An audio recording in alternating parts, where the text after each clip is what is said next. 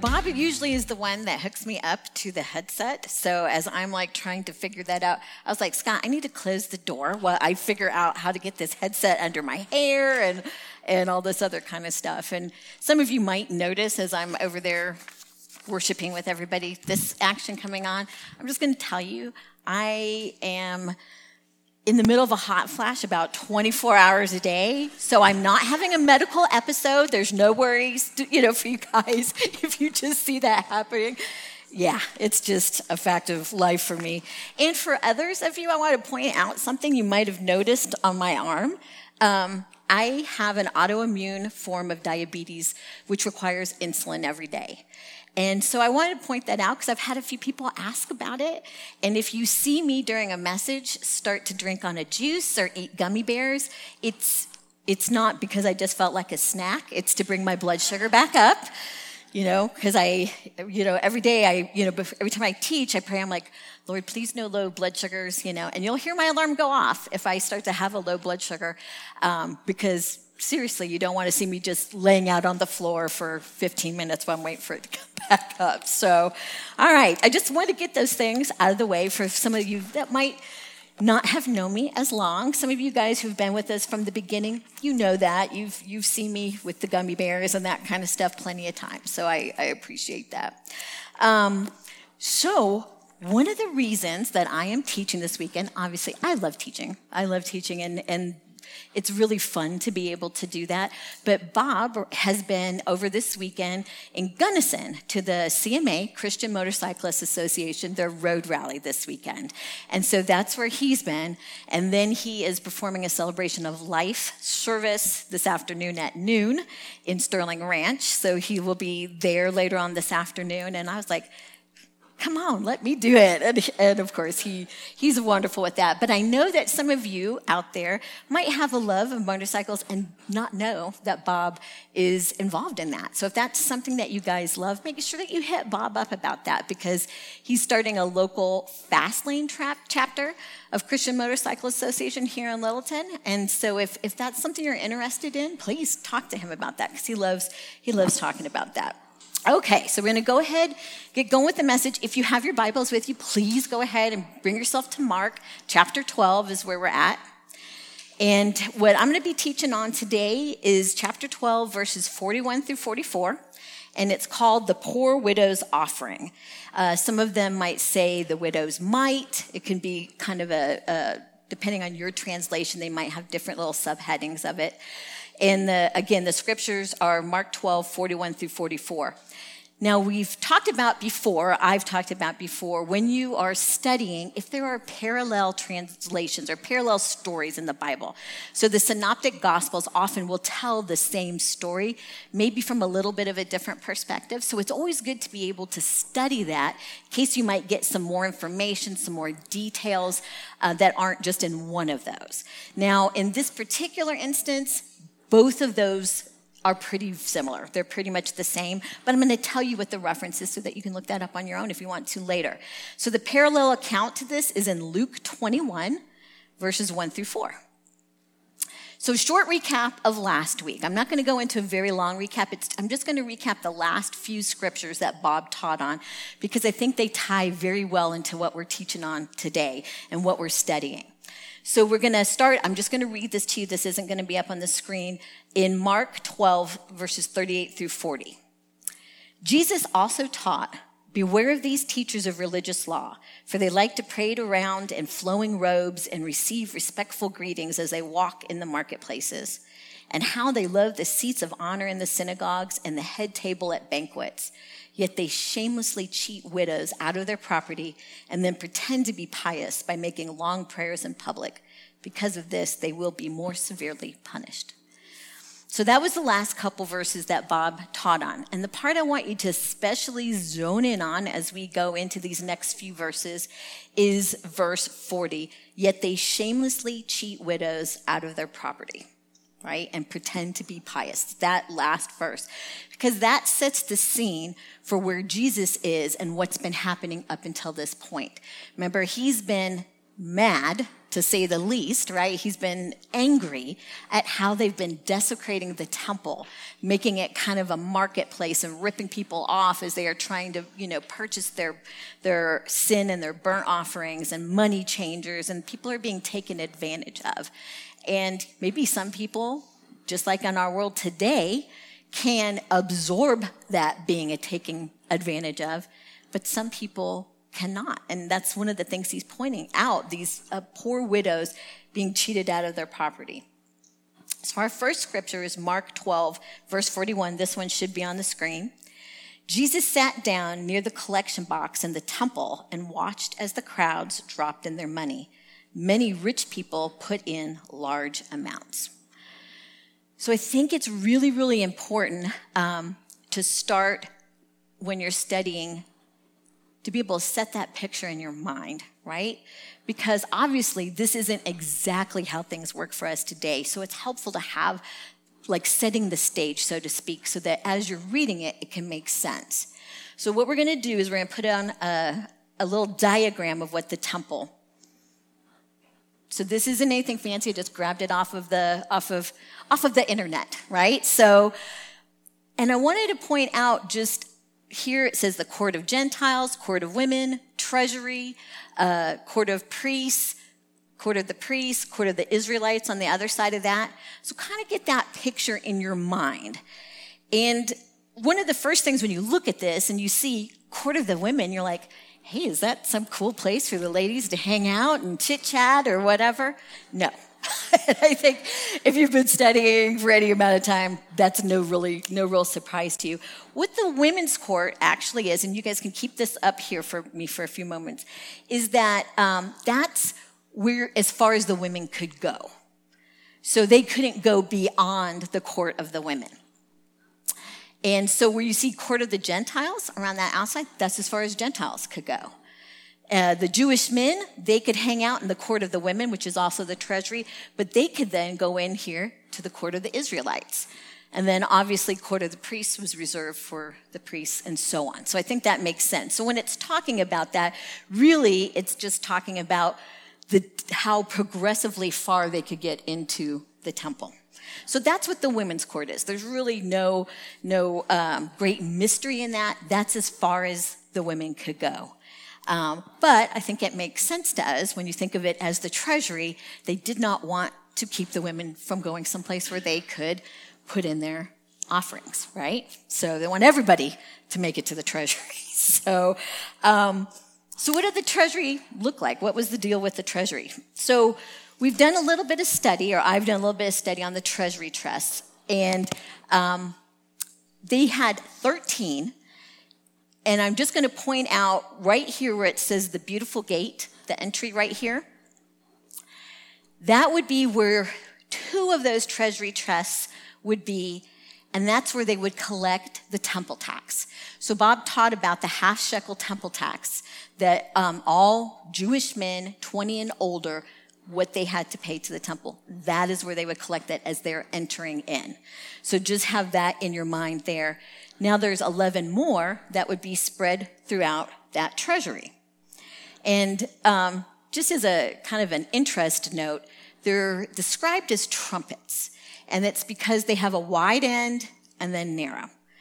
And it's interesting, as I was studying this out, I've seen teaching and paintings showing it wide side on the bottom and wide side on the top. So I'm just going to say it was shaped like a trumpet and one of the ends was wide.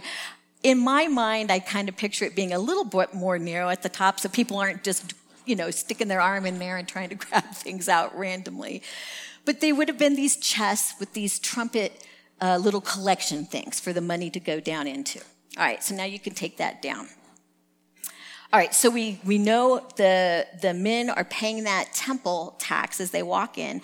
And if you want to know a little bit more about the temple tax, in Exodus chapter 30, it talks about that. So if you want to just make a note of that, if you want to read a little more about the temple tax, that's not really a crux of what we're teaching on today. So those other ones, those other 11 treasury chests, so what would they be? So when we give here, right, we've got our offering box. You know what you're giving. A lot of that goes to maintaining the chapel, maintaining the staff. But it also goes to outreach. It also goes to food pantry. It also goes to many of the things that we do, almsgiving, that kind of thing. That wasn't really the case in this temple treasury. In this treasury, these boxes were for the maintaining of the temple. And so you have to kind of think about the mindset that would be then for the people that are giving to these different categories. So let's talk about what some of those are. You would have some that were for turtle doves, and they'd be marked so people would know what they were giving to. So how this worked is somebody, say they traveled. So we've talked about people traveling, right? And when you are giving an offering, it's supposed to be spotless, like in perfect condition. So we know that one of the challenges, if you had a far way to travel, would be how do you get this turtle dove here in one piece, still alive in spotless, perfect condition, right? You could purchase it once you got there. Maybe it's expensive, maybe it's not. Maybe it's just a matter of it's complicated to go through the offering process, and you need to make sure it's done a certain way, so the priests have to be part of that to make sure the offerings are done correctly. So what they had set up is where people could put in the financial equivalent of the turtle doves, right, into that offering box, right? And then they would collect that money later, buy the appropriate number of turtle doves for however much money was in there, and then the priests would do those offerings. So it's practical. It's an economy of scale, right? So the priest can just do this. They can do it correctly. And, because if you did it for every single person, that would be pretty challenging. That's not to say that nobody was involved in their offering, but this was a way that they could do that.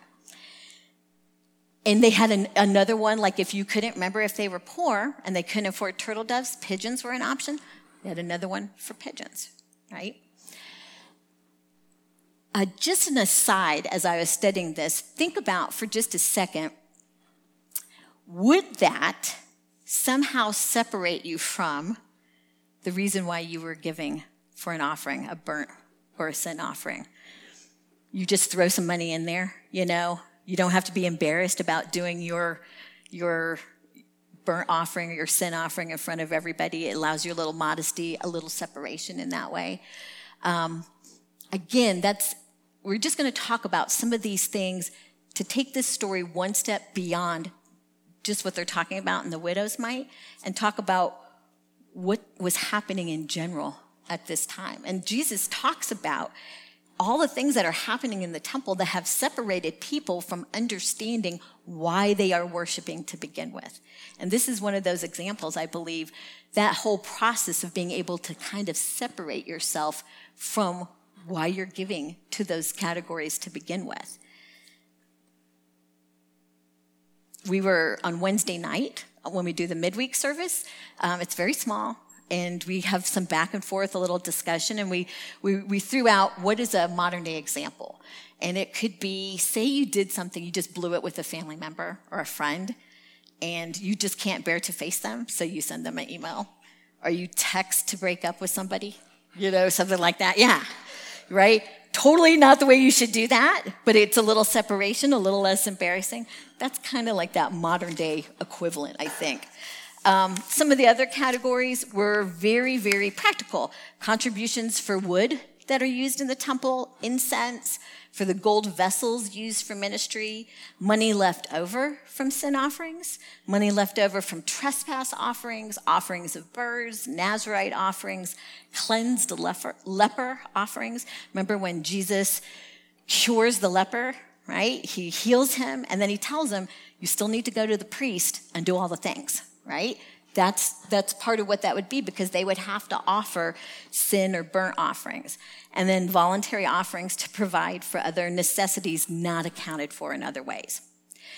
So it's important to look at none of these categories are for anything outside maintaining the temple and the priests and things like that. So just keep that in your mind. So our next scripture, Mark 12, verse 42. Then a poor widow came and dropped in 2 small coins. All right, so I wanted to give you a picture, right? I wanted to look up a painting or something because obviously there's not a photo or anything like that. Bob always makes that joke, but I'm like, it's got to be something I can put up there as a visual for this part. So go ahead and put up this. And this is, again, just one of those things in my study that kind of stood out to me. So what's the difference between this widow here and that widow there? 8, right, yeah, absolutely. And I thought this is a really amazing thing when you think about the Bible. Sometimes we want to have every single detail laid out to us, but that's not the way it works. Much of the time, there are not those little details. And you can see here where the painter here and the person that staged that picture on the right, how they saw it, what resonated with them. A poor old widow or a widowed widowed mom with kids. And I thought, God, when he wrote these things and chose not to necessarily include all these details that might distract us from the story, it's because we will fill in some of those gaps on our own, right? Because that right there isn't central to the story. She could be either, and this story still means the same. But he allows us to kind of work from what we know and what resonates in our hearts. And I thought that's an interesting example for us to think of when we start filling in some of those blanks, sometimes for the good and sometimes for the bad. But that's just a aside, and I wanted to put that out there to have you guys kind of think about those times where you maybe fill in the blanks to a story you don't know everything about. But the most important thing about that verse is that, or one of the most important things about that verse, is that she's a living example of what he just said. When he's talking about the shameless way that they treat widows, right? Immediately after he sits there and he's observing what's going on, here's a living example for the disciples to see of what he was just talking about. This woman who doesn't have much to offer. And the widow's coins, when it talks about the 2 mites, the 2 little coins, they would not have been worth much at all. Like in like a cent, something like that. It's not like they would have been worth very much. And they wouldn't have been worth enough to cover pigeons or doves. So we can feel fairly certain that she's giving in one of those voluntary categories. So a free will gift that she's giving to help maintain the temple. And we've already talked about the fact that none of these categories were for maintenance of the poor. So she would have no belief that she somehow is going to indirectly benefit in a material way from her giving. So 100% this giving was not going to come back to her in the physical, materially. So what are some of the reasons why she would do this, why the widow would do this when she had so little to begin with? Now, I know our minds, we all have been in church a while. Maybe some of you are newer to church. But then we all know what the right answer is to that, because she loved God and that she was supposed to do that, because it wasn't a forced giving, right? This wasn't this wasn't temple tax or anything like that.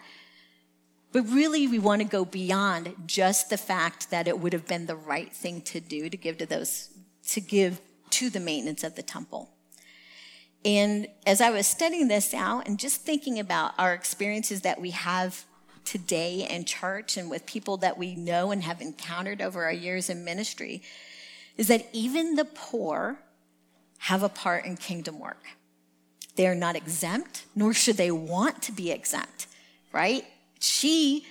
Her little 2 cents might have seemed like nothing to some people, but by putting that in there, she was a part of what they were doing. And there was a lot of nonsense going on for sure.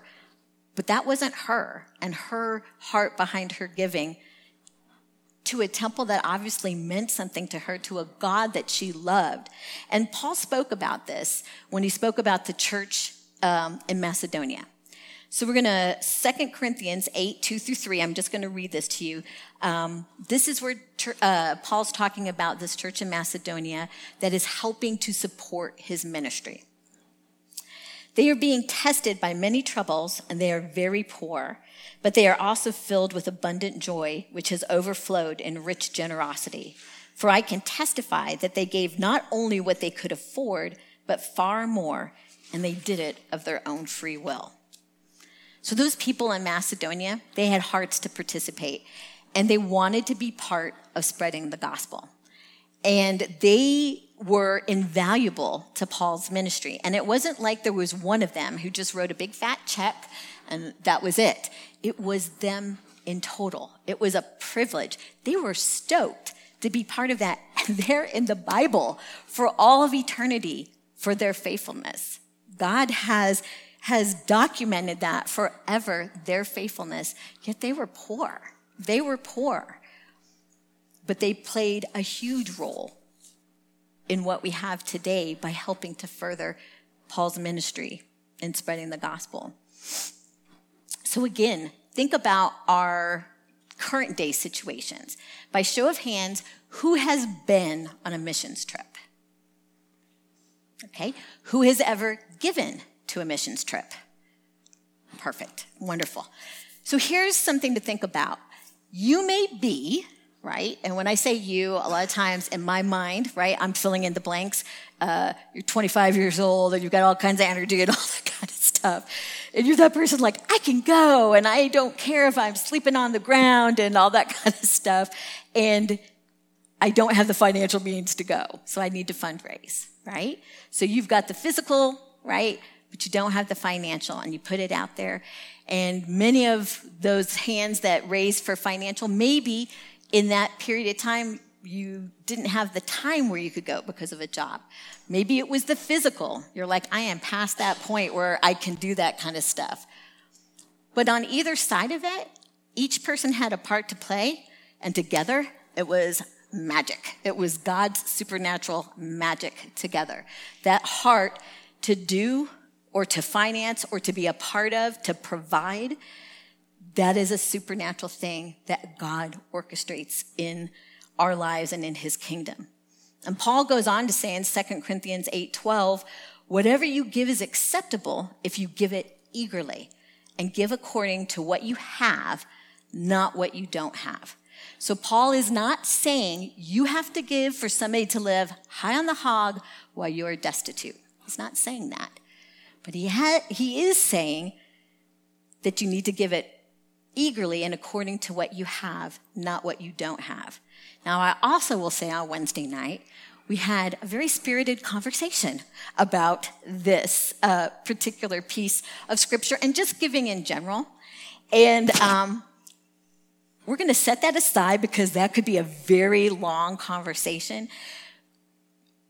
I believe these scriptures are much heavier on the heart behind whatever giving happens, right? So I don't believe that this is a story about how much or how to tithe or what's acceptable. Is it okay if I do this instead of that? We're just going to focus on the heart part of giving in general right here. And know that if you ever want to come on a Wednesday night and get after it, you totally can, right? So we have a little bit more time to burn, I guess, on the end of the night there. So bring up Mark 12:43-44. These are our last two scriptures that we're studying today. So Jesus called his disciples to him and he said, truly I tell you, this poor widow has put more than all the others into the treasury. For they all contributed out of their surplus, but she, out of her poverty, has put in all she had to live on. So Jesus' perspective is unique in that he, being fully man and fully deity, he could probably know the heart of those that were giving. As he is sitting there observing this, I'm trying to imagine what that's like, as they walked up, and he could see into their hearts and see into her heart when she's giving. It's a very unique perspective. She went above and beyond because she had so little to give and still gave it eagerly. It was voluntary. It was a free will offering. So picture this widow in this ornate temple with her two little coins. She obviously wasn't looking for status or recognition, Big gifts might be eye-catching to man, but not to God. Doesn't matter to God, because God can make whatever he needs to have happen. It was her heart to give it that showed such rich generosity, and that's what caught Jesus' eye. So our current day idea of this is, who's ever been in a church where they pass the plate or the chicken bucket, right? Or at a special service, maybe you went to something where there was a speaker and they did a love offering, and you have in your mind, okay, love offering, this is awesome. I'm going to bring $10 so I can throw in there. And right before the plate comes to you, somebody puts like 100 in it right next to you, and you're like, 10, you know what I mean? You feel kind of like a jerk, and you're like, that's all I've got. You're emptying out your pocket, putting gum in there, whatever it is, That's not giving eagerly, right? That's giving because you're embarrassed or trying to make a show of something. On either side of that, right? And I think there's another kind of example that I came into my mind that I thought I even maybe liked this example better.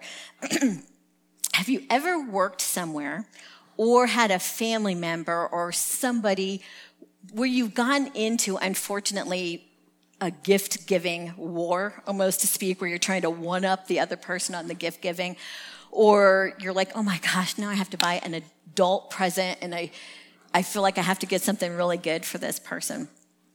And it's not because you really want to get something really good for this person, it's because you feel like you have to, right? It's, maybe it's a client, it's a family member, whatever.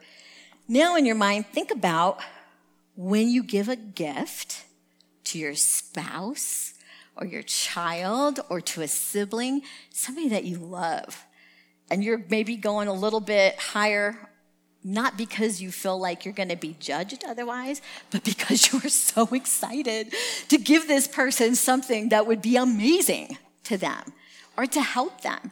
You're not expecting something back. You're doing this because you love this person.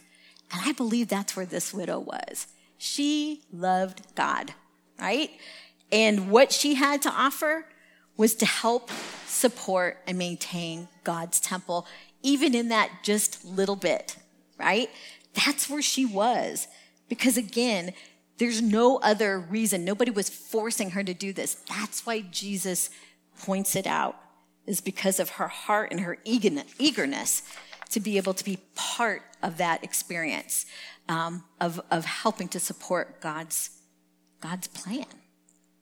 So think about the trust that would have required of her, to be trusting in God's provision, because this is what she's got, and she's trusting in his provision and his promise to provide. Hebrews 13:5 says, don't love money, be satisfied with what you have, for God has said, I will never fail you, I will never abandon you. So I'm filling in some of the blanks in my story about the widow, that this wasn't the first time that she had ever given, that trust and that faith had built in her heart from knowing that even though she didn't have much, that God would provide for her. And that's something that happens to us when we build that experience and that relationship. Giving a lot when you have a lot to give and you know you will have plenty left over is different than giving a lot of the little you have and you know you will only have a little, if anything, left over. Now, the giving from the wealthy, it's not negated in this story. That giving was needed. They obviously needed that to be able to maintain the temple. The question was it sacrificial? If somebody's just giving enough that they're like, I could just burn this if I wanted to, that's different, right? It's not sacrificial in nature. It doesn't mean that it's not helpful, not needed, not blessed. Like I said, God will make sure that his plans happen, that his purposes are moved out. And he does it through many, many people. And it doesn't mean those wealthy people had bad hearts either. They might have been giving a little bit more to get a little bit more credit, but they were still giving, right? We don't know 100%. Jesus knew, and we know he wasn't super happy about what was going on, but he also didn't stop them from giving to the temple, right? That was something that happened because it was needed. So think about a time in your own life where you have given something at the leading of the Holy Spirit that stretched your comfort level. Or perhaps you gave something anonymously without the chance of any recognition or thanks. That's a big one. Anonymous giving is a big one. Not because some people might give wanting to get that recognition, that pat on the back. But I think, again, sometimes out of our excitement, we want to give something to somebody and we want them to know that we love them, and that's why we gave that. So it takes an extra level of, commitment, an extra level of humbleness to be able to say, I am going to forego the super fun part of somebody knowing that I have given this gift, and I'm just going to give it. That's crazy, right? So I'm going to close with giving you a little bit of a story about Bob and my personal giving.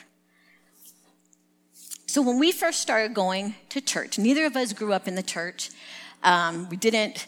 So for us, we understood in the abstract the idea of tithing and giving. But we had not been part of a church because, again, we had not great experiences as kids, and our parents weren't really connected in that way. And so as adults starting to go to church, and that's like a whole nother amazing story that I'll tell you guys someday, we started with, right, like we wanted the whole experience, like we'll give. We can give like maybe 20 or 25 a week because that won't change our lives in any way. It won't in any way, shape, or form inconvenience me or cause me any discomfort, right? Because we all know that convenience and comfort are fruits of the Spirit. No, they're not, right? Exactly. But that's where my mindset was. I wanted to give, right? I wanted to help, but not to the point where it would cost me any kind of inconvenience by any means, right? And it always seemed like money was so tight, so really, I don't know that we could do any more than that. And then as the years progressed, we would tick that up, and we would start to be actually praying to the Holy Spirit, when we started to understand that concept of the Holy Spirit and being able to talk to him. What would you have me give? And our financial giving upticked, and our giving of our time upticked, right?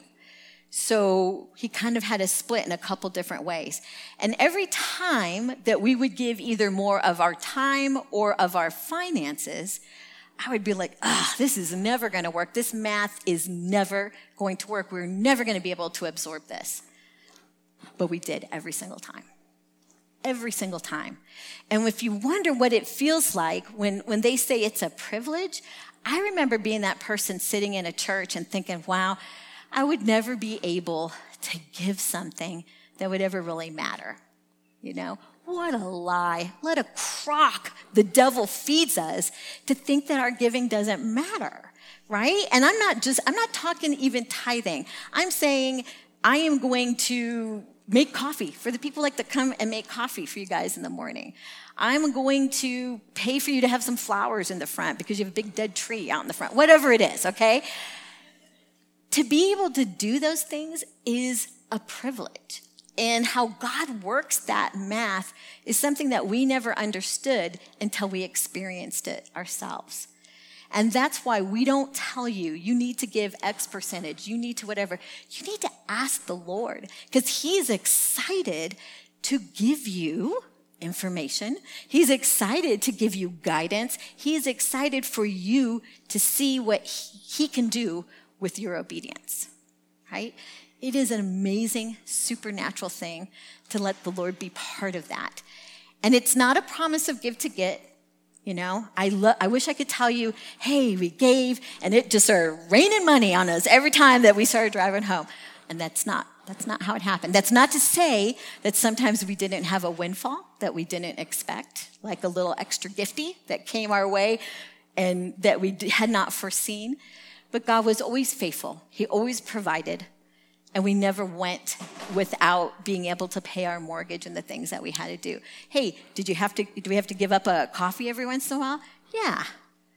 But I mean, really in the scheme of things, when my head was right, when our head was right about it, we saw that for what it was. Because again, sacrificial giving is a different mindset of giving. And I don't want you to hear this with condemnation or anything like that. I want you to hear this with this to be the last thing that you remember as far as scripture for today. Whatever you give is acceptable if you give it eagerly and give according to what you have, not what you don't have. Keep that in your mind. God loves you. We are thankful for you guys. And the enemy will try to lie to you time and time again that what you give and what you do doesn't matter. But it does. It matters here and it matters eternally. And it's not a number. It's not a magical formula. It's what the Holy Spirit, what you pray and you are obedient to when you hear, that is the supernatural. That is the supernatural. All right, so we're gonna go ahead and take communion. The worship team can start coming up. I'm gonna be quick on this. We've got a couple different stations for communion. We'll have wine here and here, and we've got juice at the little self-serve station. You just take the bread or the gluten-free cracker and you dip it in the wine, and you can serve yourselves at the self-serve station, or you can come up and be served.